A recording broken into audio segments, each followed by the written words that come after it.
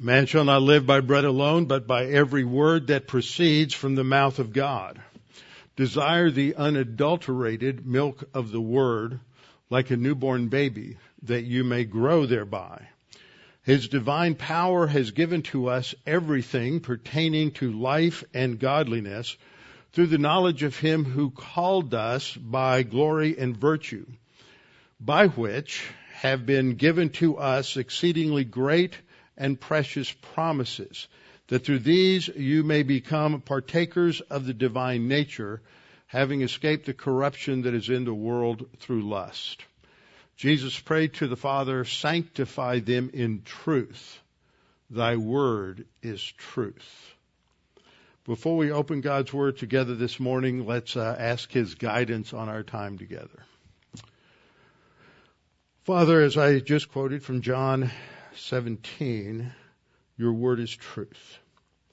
It is without error in the giving of that, in the inspiration, the process of inspiration through God the Holy Spirit, overseeing the writing of the original autographs. And yet we know that you have also preserved it for us down through the centuries, and that we can count upon it, even though what most of us read is a translation. We know that these translations are faithful to your word, and that it is your word that has real power in our lives. It is alive and it is powerful, sharper than any two-edged sword.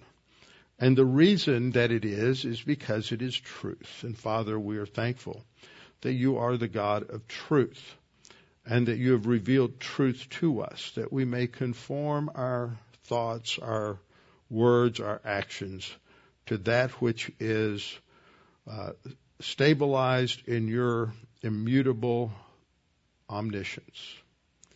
For Father, those that depart from this truth, including us at times, we depart only to create instability and chaos in our own souls and in our own lives. And we pray that as we study today, we might come to a greater realization of the importance and the centrality that your word should have in our lives. And we pray this in Christ's name. Amen. All right, we are back in terms of our study of Ephesians. Now, one of the themes in Ephesians has to do with the fact that now Gentiles, and that would be most of us, Gentiles are included equally in the body of Christ, so that there is now no distinction between Jew and Gentile in the body of Christ. Now, when Paul taught that, this was not something that was readily accepted by a lot of the Jews, and that's been captured in a great meme that someone sent me this week. The Apostle Paul is criticized for his Gentile Lives Matter t-shirt. I couldn't resist that. So, as we've studied in Ephesians, we've looked at the importance of the fact that we are now in the new man. We put on the new man. That there's been lots of problems, errors, offline teaching on this because of bad English translations, and I've gone through this in detail. That these are past participles in the Greek, which means that they've already been done. We're not to put on the new man as a command to go forward. We have already put on the new man, because at the instant of salvation we put off the old man. And that terminology has been confused because there are many who have taken that to mean that the old man is the sin nature. But the old man can't be the sin nature, because the contrast is between old man and new man, and we have seen that Paul defines the new man back in Ephesians 2:14 when he talks about the fact that that God has created in himself in Ephesians 2:15 that he has created in himself one new man from the two. That defines what we're talking about. And what happens is that because this is difficult to understand, that there have been people, well, that means one thing there and it means something else somewhere else, but then they get all lopsided in teaching. And I told you when we got into this that this has been something I've struggled with trying to understand this because of the way a lot of commentaries and others have expressed this. And yet it's not ubiquitous. It is not everyone.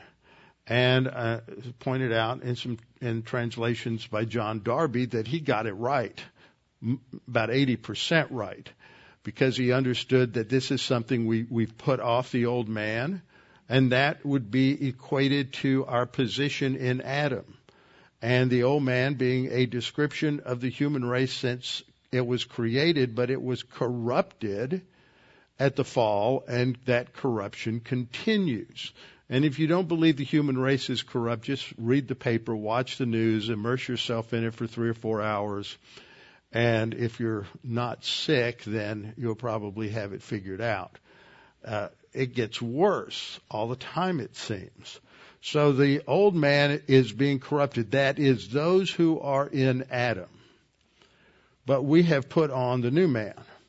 So the new man has a code of conduct, which is what we're focusing on. Now, as we've studied through this second half of Ephesians, I pointed out, going through the outline the last time, that it's introduced by the fact that we are to walk worthy of the calling, that is, of this new position, this high calling, this vocation that is ours. And that calling is, in fact, the new man, the identity of the new man. To put it in a slightly different metaphor that the Scripture uses, we've been adopted into the royal family of God, and there is a code of conduct for the royal family of God, just as there may have been a code of conduct in the family in which you grew up, where your father would say, you're a member of this family, and as such, this is how you're going to behave. And if you don't, then there will be consequences. So we are part of God's royal family. This is the new man. And so we learned that we've already put on the new man in Ephesians 4:17-19 in that paragraph, in Ephesians 4:20-24. And now this next paragraph in Ephesians 4:25-32 is the focus is on not grieving the Holy Spirit. So there are various negative commands that are given here, and that as well as positive ones, but failure grieves the Holy Spirit. Now, we're going to have to spend some time on understanding what grieving the Holy Spirit is when we get there, but first we have to take some time to understand some of the implications of verse 25. So all of this is grounded on the fact that we are now on this new team called the church. And it's just amazing how many people miss that. Just as on Thursday night, and I've said this before, but I think I developed it and articulated in a more precise way this last Thursday night, talking about love, that the love that is mandated among believers, husbands to wives, within the family of God and toward those who are outside, is a fruit of the Spirit. And therefore, it is not the kind of love that you will find in most marriage counseling books, psychology books. A lot of Christian books are nothing more than baptized humanistic psychology. And what they talk about, anybody can do whether they're saved or not saved. So it can't be talking about Christian love. So we have to understand there are these distinctions that are made related to the body of Christ. This is for the church where we are all indwelt by God the Holy Spirit, and we are to walk by the Spirit so that He can fill us with the character of Christ.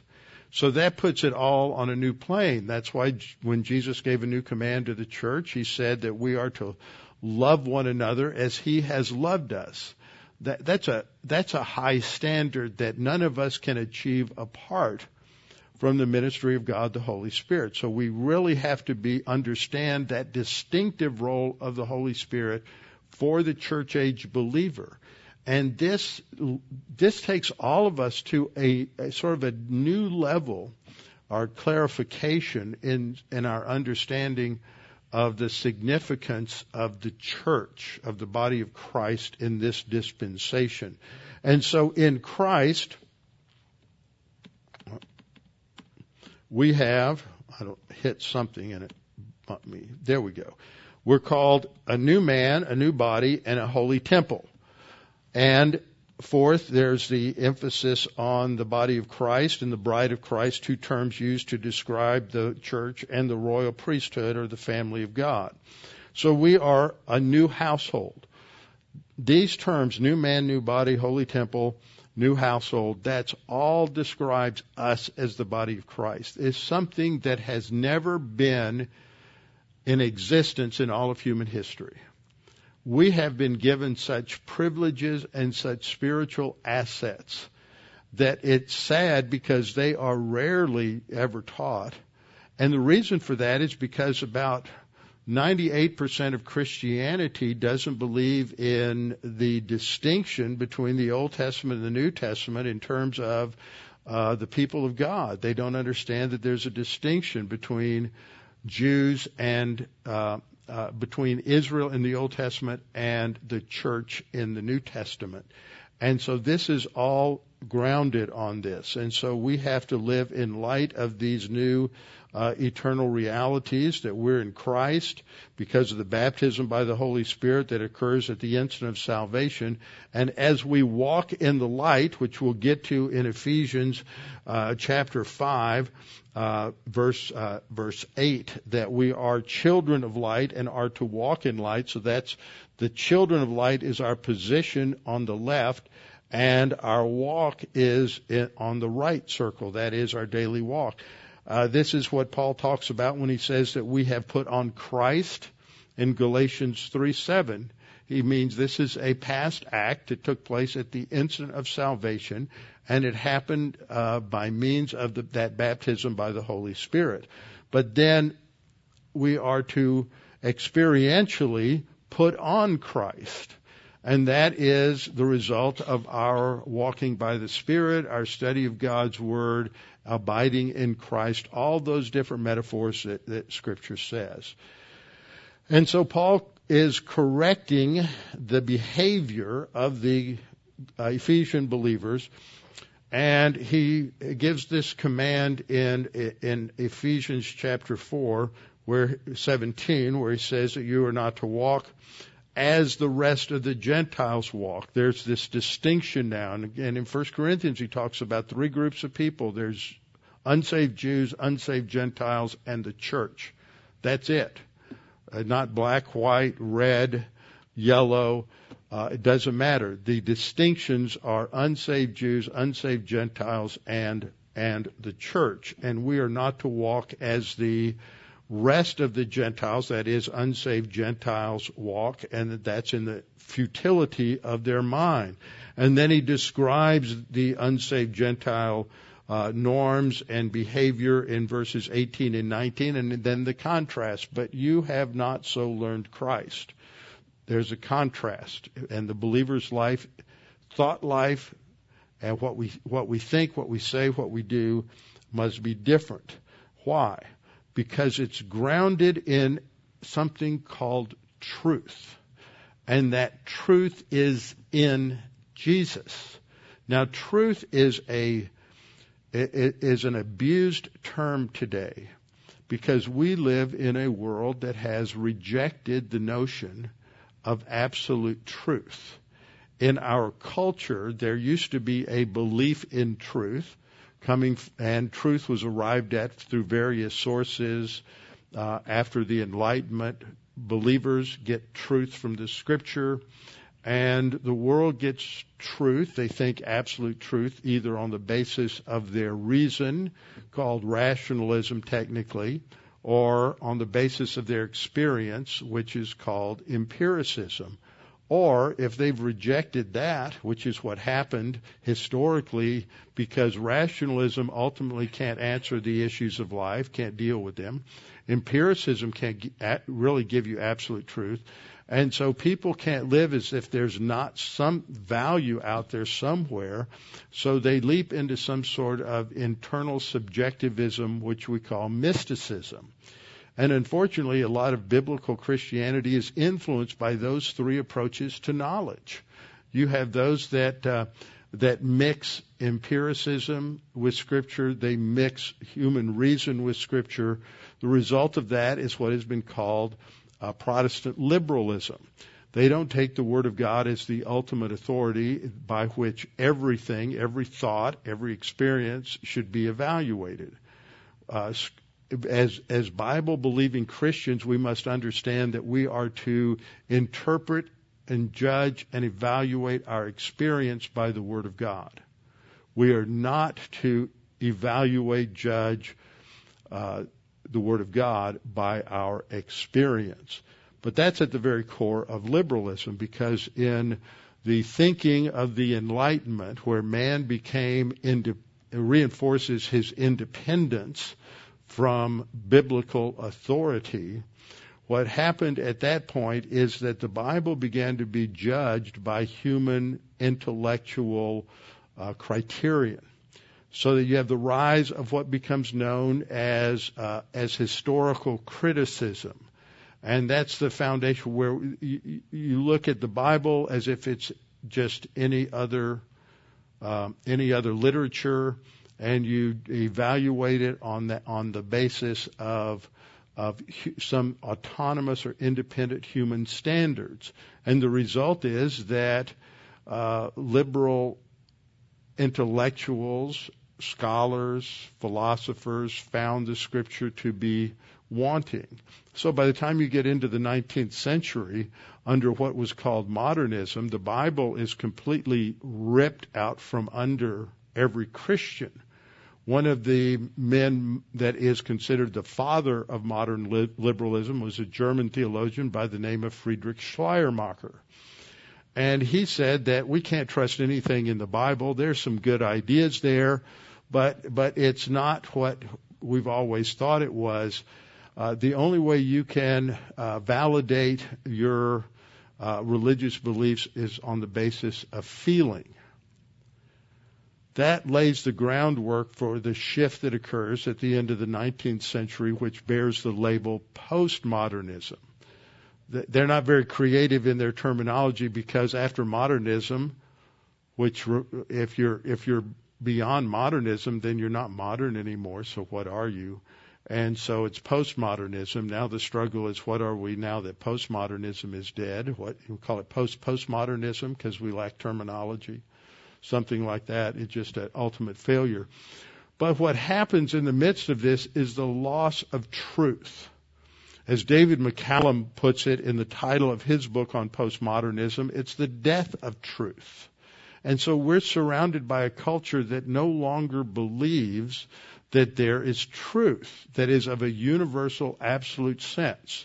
One person says, well, that's true for me. The next person says, well, your truth isn't my truth, so it's not true for me.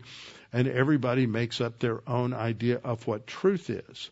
And where that leads is to both chaos in the soul, and when you have a culture where everybody has a chaotic soul, guess what kind of culture you have? And that's the basis of what we're looking at this morning. The truth, the Scripture says, is in Jesus, because He is eternal God.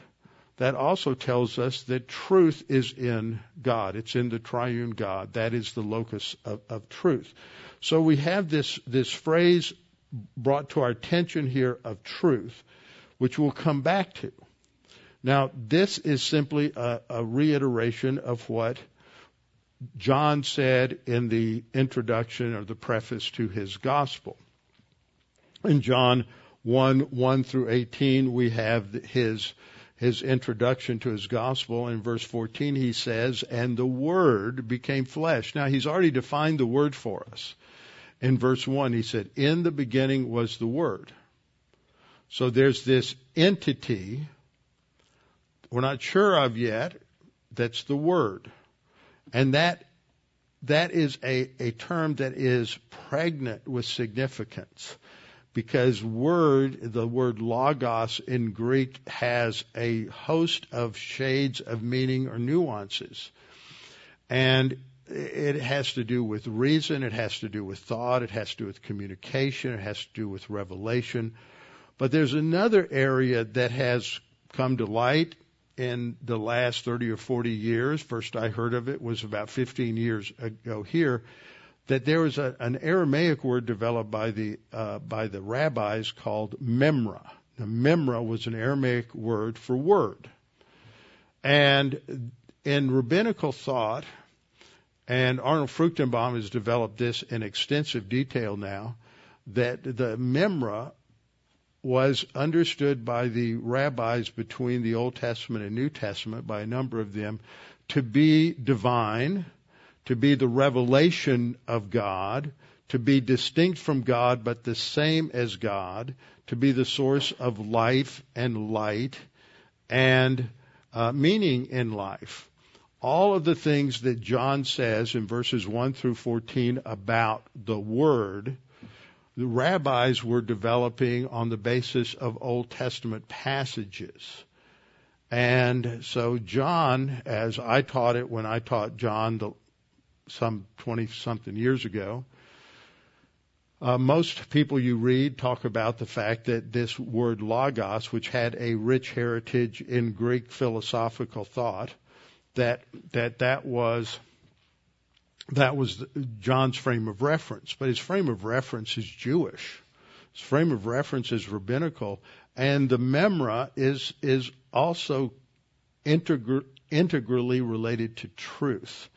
So John 1:1 says, in the beginning, that is, at the time that the beginning started, the Word was already there.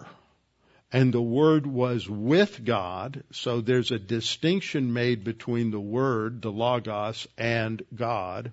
And the Word was God, where he's clearly stating that the Word is fully divine. So then we come down to verse 14, and John goes on and he says, the Word became flesh. That is, this second person of the Trinity took on humanity, added humanity to his deity, and he dwelt among us, he lived among us, and we beheld his glory, the glory as of the only begotten of the Father. Now let's just stop there a minute. If you're reading through the Gospel of John and you read this and your frame of reference is the Old Testament, how was the glory of the Lord manifested in the Old Testament? We often refer to it by the word Shekinah.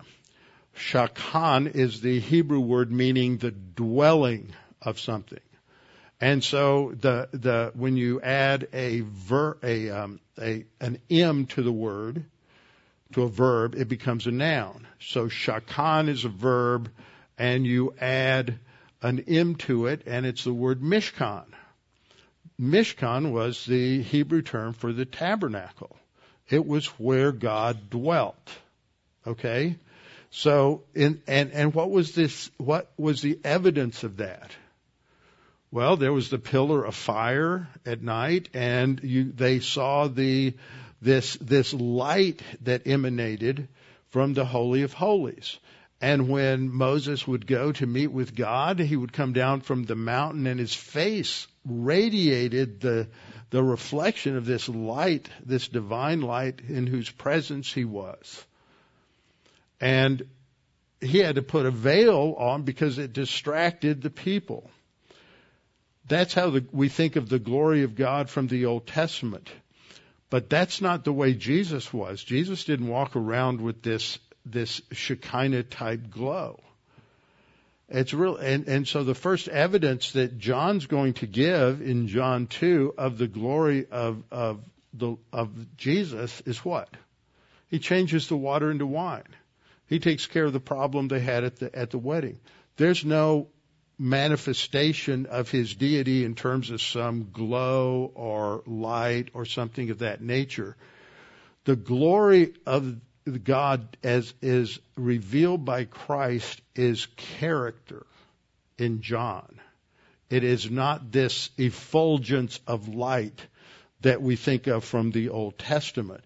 So it is character, which is summarized by this phrase, full of grace and truth. And that phrase is a phrase you'll often find the word full, which is the word on the left, plerase. And it's an adjective. It's not a verb. It's an adjective, and it's often followed by two words, which is called a double complement. And so it's full of grace and truth, or full of the Spirit and wisdom, or full of kindness and gentleness. There are different ways in which, and all it is a description of character. So Jesus is full of grace and truth. That means he's the embodiment of divine grace and truth.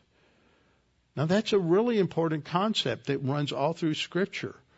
Paul relates to it in our passage. It is truth. There's the existence of that which is absolutely, immutably true for all people at all times.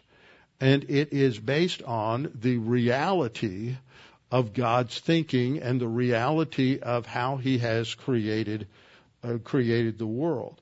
And this is so important that 2 verses later, John comes back and he says, and of his fullness, that is, of the character of his grace and truth, we have all received grace for grace. And so that is expanding on this idea that it is through Jesus a new level of grace and truth is realized. It's not that there was no grace or truth in the Old Testament. Some people totally mistake that. It is that this goes to the absolute level because it's related to our Lord's manifestation of God's grace and truth in a way that it was never manifested in the Old Testament. It doesn't contradict it. It expands it. It enhances it. It's the greatest expression of grace and truth possible within a limited, finite creation. And then John says in verse 17, the word for always tells us it's explanatory.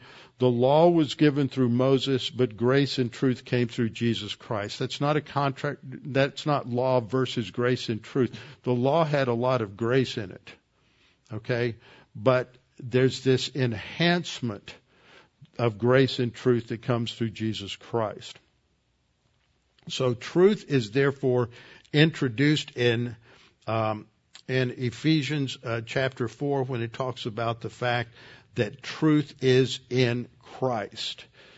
And then what we read in the next couple of verses, I don't have a slide for this, he says, if indeed you have heard him and have been taught by him as truth is in Christ, that. So what is it that you were taught about Christ? What is it that the evangelists, the apostles, temporary gift, prophets, temporary gift, evangelists, continuing, and pastor teachers, okay? What is it that the evangelists and pastor teachers have taught you to equip you to do the work of ministry? It's the truth. And what they taught you was that, one, you have already put off concerning our former conduct, the old man, which grows corrupt. The old man is all that we are in Adam, and it is growing corrupt. That is, the mass of unsaved humanity is growing corrupt. And then you have a present participle. We are to be renewed in the spirit of our thinking. The focus is on thinking. And verse 24 then, and that you have, and it's an aorist participle again, have already put on the new man. Colossians 3:7 and following makes it very clear that these have already occurred. It's stated slightly different in the grammar, but both of them are indicating that at the instant of salvation, we put off the old man, we put on the new man, which is created by according to God in true righteousness and holiness. Now we get to the application, verses 25, I think, all the way down to verse 33 of chapter 5 Actually, verse 9 of chapter 6. After that, we get into warfare. But all of this section from 4:25 down to 6:9 is application. But the application comes out of understanding that truth is in Christ. We learned him a certain way, and that way means that we have put off the old man and we've put on the new man, and that new man needs to be renewed according to knowledge. So we come to verse 25. Therefore, putting away lying, that's how the King James puts it, let each one of you speak truth with his neighbor, for we are members of one another. Now, there's about 3 parts to this that we need to spend a lot of time on. And the first has to do with the lying versus the truth. So this should really be translated this way. For this reason, the Greek that is used there is this word dio, and it indicates the development of a strong conclusion. So for this reason, what reason? The reason that we have put off the old man and we have put on the new man. For that reason, because you have already put off the lie. Now that word for putting off is apotithemi. It's the same word that's used back in verse 22, that we have already put off the old man. And it's the same grammatical form. So what this is saying is when we put off the old man, we positionally put off the lie. And it is the lie because you have an article with the word in the Greek. So we have already put off the lie. And that means that we are to live a certain way. Now the word there for the lie is the noun pseudos. It's not a verb. It's not a gerund or participle as it's usually translated, put off lying or put off falsehood, something like that. In Colossians 3:9, we see the command, do not lie to one another. But see, that's talking to individuals. Okay, that's telling individuals that we aren't to lie to one another, but that's not what is said in Ephesians 4. We're not to lie to one another. That's part of the code of the new man, since or because we have already put off the old man with its deeds and have put on the new man. So the rationale for not lying to one another is that we have put off the old man and we have put on the new man. And it's very clear from the grammar there that indicates this is a past action. So when we look at 4:25, we see that there's a contrast. We've already put off the lie. Well, we have to answer the question, what exactly is the lie? What is it that we have put off? And second, it then says, wrongly translated, in the King James, let me go back to that. Let each one of you speak truth with his neighbor. It should be it is in contrast. We're not just telling the truth to our neighbor. That would be because it has to be understood in terms or with reference to lying. So it's the lie that we put off, and we speak truth with the neighbor, that which is in contrast to the lie. It is not speaking truth, in other words, just being honest with your neighbor. Of course, that would be included, but this is much more than that. So we have to talk about this whole idea of what is the lie and what is the truth. Truth is a very important concept in Ephesians. In Ephesians 1, now remember, in Ephesians 1 starts off that we have been blessed with every spiritual blessing in the heavenlies. And then Paul breaks it down in terms of that which is related to the role and responsibilities of the Father, the role and responsibilities of the Son, and the role and responsibilities of the Holy Spirit. So, in verse 13, it's concluding the second section relating to Christ. And it says, in him, that is, in Christ, you also, after listening to the message of truth. So here he is talking about this message of truth, of absolute truth. And then you have a parenthetical statement or appositional statement explaining truth, it is the gospel of your salvation. So the gospel of your salvation and my salvation is absolute truth. And he says to them, having also believed, in other words, past tense, when you heard the message of truth, the gospel of your salvation, you believed. And at that same time that you believed, you were sealed in him by the Holy Spirit of promise. That includes a number of things, but it means that we are given eternal security. We are, as it were, branded by the Holy Spirit as God's possession that we cannot ever lose. But it is the message of truth that is the focal point that we need to remember. Then in Ephesians 4:15, we're told, but by speaking the truth in love, and the subject is the we from verse 14. We, that is, we in Christ, may grow up in all things into him who is the head, Christ. So what is this truth? The truth goes back to the message of the gospel. It's not just restricted to that narrow amount of information we need to have eternal life, but everything that flows from that. Paul uses the word gospel to refer to just the narrow good news that we have everlasting life if we believe Christ died for our sins. But remember in John 10:10, Jesus said, I came to give, not only to give life, but to give it abundantly. So the gospel is the good news that you can have abundant life, not just life everlasting, but a quality of life, a capacity for life that comes only as a result of a study in the Word of God and growing in the grace and knowledge of the Lord Jesus Christ.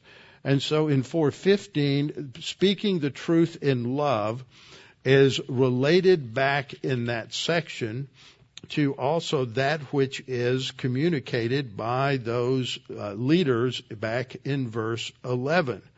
And that it's that message of truth that is communicated to us so that we can come to the unity of the faith in verse 13, knowledge of the Son of God, to maturity and to the measure of the stature of the fullness of God. All of that is in verse 13, 14, that we should no longer be children, tossed to and fro and carried about with every wind of doctrine. So that's what the truth is. It's the content of the message of the apostles, all of it. And then in verse 21, we're told that that truth is in Jesus. So this is eternal and it's immutable truth. Beyond what Paul has said in Ephesians, we see other things said about the truth and especially in the Gospel of John, where Jesus is praying to the Father. This is the night before he goes to the cross. This is when he's in the Garden of Gethsemane. He prays, Father, sanctify them or set them apart by your truth. Sanctification here is not talking about our positional sanctification that takes place at salvation. It's talking about our ongoing spiritual life, because he's praying for his disciples and by extension for all of us, that we are, the only way to be sanctified is by truth. We aren't sanctified by ritual. We're sanctified by truth, defined in the context as God's Word. Your Word is truth. So God's Word is absolute truth. He says, and for their sakes, Jesus went on to say, I sanctify myself that they also may be sanctified by the truth. That is how we grow spiritually. And we have to understand that this is the claim of Scripture from Genesis to Revelation, that this is God's Word and it is absolute truth. But we know that there are the skeptics out there, as exemplified by Pontius Pilate, who in his, as he is questioning Jesus, he asked Jesus, well, are you really a king? And Jesus answered and said, well, you say rightly that I am a king. For this cause I was born, and for this cause I have come into the world. He came into the world. What was his message initially? Repent, for the kingdom of heaven is at hand. It was being offered in his person as the king, but it was rejected, so the kingdom did not come. For this cause I was born, and for this cause I have come into the world, that I should bear witness to to what? That I should bear witness to the truth. If you reject the concept of eternal, immutable, absolute truth, as you would if you're postmodern, then you've got to throw all of the Bible away, because the Bible claims to be absolute truth in chapter after chapter after chapter. The kind of absolute truth that is rock solid and that we can depend on. So he says, for this, that I should bear witness to the truth, everyone who is of the truth hears my voice. So those who are of the truth are those who are believers, who are positive and wanting to know the truth. When we look at this, let me go back here. In verse 21, here, the article is lacking back, I'm going to go back one. In 421, the article is lacking because it's emphasizing the quality of that noun. But see, in English, to emphasize that, we would say the truth. It is the truth, because the Greek is without the article, but that is often stated that way to emphasize the quality of that noun. And so we see that again and again in the Scripture. Sanctify them by your truth. It doesn't have an article there, but its definiteness is indicated because of the pronoun there. It just gets into some technical grammar, but that's what it's talking about, is this absolute, immutable, unconditional truth. It never means a truth. It means this qualitative truth that is above anything in creation. And so we come to the second part of this command. For this reason, because you have already put off the lie, let each one of you speak truth with his neighbor. Now, how do you understand what he's talking about here in the context? What is the truth? Is he saying you need to be honest with your neighbor? That's not what he's saying. He said you need to speak that qualitative truth with your neighbor. And by neighbor, he means other believers, which was clear from the fact that he clarifies this with the more technical phrase, members of one another, at the end of the verse. We're to be talking about the truth with one another. We're to be encouraging each other from the Word. We are to, it's great to get together with other believers and to talk about football and to sometimes talk about politics, but that's depressing. To talk about all kinds of different things that we like and that we enjoy. But the main thing as believers is we're to be talking about God's Word. What have you been reading in God's Word? What is God teaching you? What are you learning? What are you reading? All of those kinds of questions. Let each of you speak truth. What is truth? Your word is truth. We are to speak truth with his neighbor, for we are members of one another. See, this is a focal point. We're going to get to this when we go forward a little bit. I've gone through this before. There needs to be a reminder of it. All of the passages in Scripture that talk about what we are to do for one another. We are to admonish one another. We are to teach one another. We're to encourage one another. We're to pray for one another. We're to love one another. And many other one another commands in the New Testament, because we are members of one another. We're not isolated islands where we're living our spiritual life in a bubble. We are members of the body of Christ, which implies that there has to be this mutual ministry within that body, and that only takes place in the local church. So what we see here is that truth is that which is derived from and is consistent with the teaching of God in the 66 books of the Bible. We're talking about what we've learned from the Scripture. And the lie, in contrast, must be the devil's worldview. And what makes up that lie? First of all, it denies the creator-creature distinction. Now, that's something I've been spending a lot of time on Tuesday night, the last couple of lessons in Judges. It denies the creator-creature distinction. Once you deny the creator-creature creature distinction, what that emphasizes is the second line, is an independence or autonomy from God. Two A words go along with this, autonomy and arrogance, because to declare that we're independent of God as a creature is the height of arrogance. And then the last is when we declare our independence from God, then we are hostile to God. There is antagonism toward God. So there are contemporary forms of the lie and that we run into. And one of them, some of the phrases that we hear, I think I inadvertently dropped out a slide, but some of the phrases we hear is people saying, listen to your heart. How do you know what to do? Well, just listen to your heart. That's just mysticism. There's a good Greek word for it, skubala. That's what you scoop out of a barn. Listen to your heart. Be true to yourself. No, we're to be true to the Lord Jesus Christ, not to ourselves. Trust your gut. Well, where do you get this knowledge that is in your gut? Well, you get it from your life experiences, and that's not the Word of God. The idea of feel good about who you are. The heart is deceitful and wicked above all things. Who can know it? I don't feel too good about that. And that's still true for a believer, because it's only when you are walking by the Spirit that there's going to be a transformation. Happiness is the goal of life. Happiness is not the goal of life. Happiness is not the goal of marriage. What is the goal of life as a believer? It is to glorify God. As someone who's married, in a marriage, what is the goal of marriage? To glorify God together.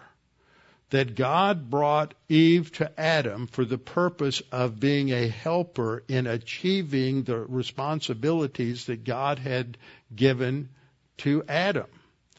That is their purpose. It's a team that has come into existence for the purpose of glorifying God. Or the last one, just be a good person. That's all you really need. Well, the Scripture says there's none good, not one. So, what do we have? We'll start with this. What is the origin of truth? Where does truth originate? Truth originates in the essence of God. It is one of the attributes of God we call veracity, which is just another word for truth. And we have passages from the Old Testament that talk about this. Psalm 86:15 says, "But you, O Lord, are a God full of compassion and gracious, long-suffering and abundant in mercy and truth." Does anything in that verse sound familiar in light of what we talked about?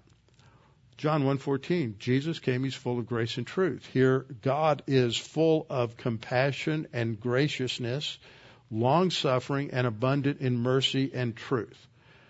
So this is describing the character of God. Psalm 89:14 says that righteousness and justice are the foundation of your throne. God's rule over mankind. We're not talking about God as the king in terms of the messianic king and the kingdom. We're talking about God's sovereign rule over creation as the creator. Righteousness and justice are the foundation of your throne. That means that whatever God chooses is right and just. He defines what righteousness and justice is. We don't. Mercy and truth go before your face. In other words, so the throne of God is grounded on righteousness and justice, and the result is that which is applied toward us is mercy and truth. Psalm 100 verse 5, "For the Lord is good, his mercy is everlasting, and his truth endures to all generations." It's eternal. So that's what we see, is that truth, therefore, is eternal. It's the thinking of God.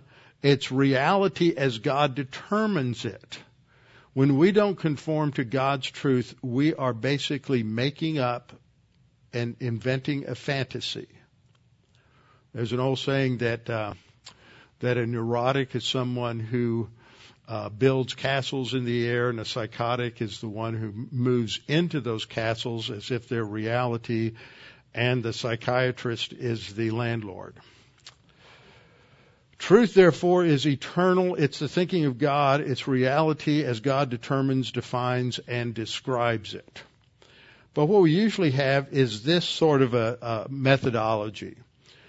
Here we have God on the left as a triangle representing the Trinity.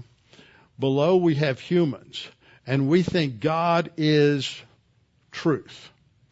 Well, what we often do is we create an independent ideal of what truth is, or what righteousness is, or what justice is. And then we expect, when we say God is truth or God is righteous, He's conforming to our ideal of righteousness, or He's conforming to our ideal of justice. So then we see that, well, God does something like telling Joshua he needs to kill every man, woman, and child of the Canaanites. Well, that's not just. That's not righteous. See, what we're doing is we've created an independent, autonomous concept of what righteous is, and God doesn't meet our concept of righteous, so therefore God must be, He's a wicked, evil God. That's essentially what liberalism has done. They're worshiping an idol of their own mind. What the Bible says is that God, in His character, defines what truth, righteousness, justice, love, and holiness are. God is love. God is holy. God is righteous. God is truth. He defines those things. We have to read the Scripture so we understand what truth, righteousness, justice, and love really are. They are exhibited in the Scripture. They are not some autonomous value that we generate in our own mind. This is the problem you have with so many Christians. They say, oh, I love Jesus. Well, tell me about Jesus. Oh, He's so kind and compassionate. He loves the little children, and they go off in that vein. And they have no idea who Jesus is because they haven't ever been taught anything biblical about Jesus. They've just heard these little stories that are more sentimental and emotional than they are factual and biblical. So we have to understand who Jesus is, and He's much more powerful, robust, and significant than what they were taught in Sunday school. And so we have to be Christ-like, and remember, Christ is the one who went in and picked the money changers up bodily and threw them out of the temple. That doesn't fit their concept of Jesus meek and mild. So we have to define Jesus on the basis of what Scripture says, that's reality, and not on the basis of what we think apart from that. So just to remind us, John 1:14 says that Jesus comes and He is characterized in everything He does by grace and truth. And what happens in John at the end of John 2? At the beginning of His ministry, He throws the money changers out of the temple. That's grace. That's truth. He's concerned about protecting the victims, that is, those who are being abused by the money changers, than He is protecting the criminals who are violating the law. So we're going to stop here, and next time we're going to come back to begin to break down the lie a little more and look at the origin of the lie and how that is manifested in the temptation of Adam and Eve in Genesis chapter 3. With our heads bowed and our eyes closed. Father, we thank You that You have revealed so much to us, that this is reality, this is absolute truth, and that it is not just spoon-fed to us, but that we have to stop and think a lot about what the Scriptures are saying and how they are put together and why You have revealed what You have revealed to us and why You have perhaps not revealed some other things to us, and why it seems so odd to us when we read certain things. And that forces us to think more deeply and more profoundly about You, and that we must always approach the Scripture with the presupposition that the Scripture is true, the Scripture is right, the Scripture gives us absolute truth, and we need to submit to that. Father, Jesus came, he said, I am the way, I am the truth, I am the life.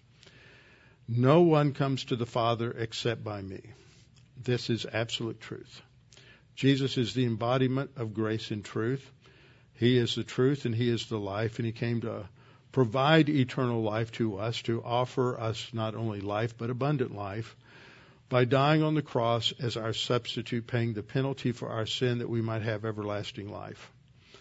Father, we pray that if there's anyone here or anyone listening, anyone who is perhaps listening today or in the weeks or years to come, and they've never trusted Christ as Savior, that they would recognize that Jesus is the unique one of the universe. He is the God-man who entered into human history to die on the cross as our substitute. He is our substitutionary lamb, the Lamb of God who takes away the sin of the world.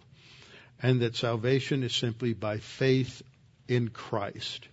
We trust in his death as all sufficient for our salvation. And at that instant, God regenerates us and we become a new creature in Christ. We are entered into the body of Christ. We have put off the old man and put on the new, and we are to now learn what that means and live in light of it. Father, we pray that you would help us to understand the significance of these things for our daily lives. We pray this in Christ's name. Amen.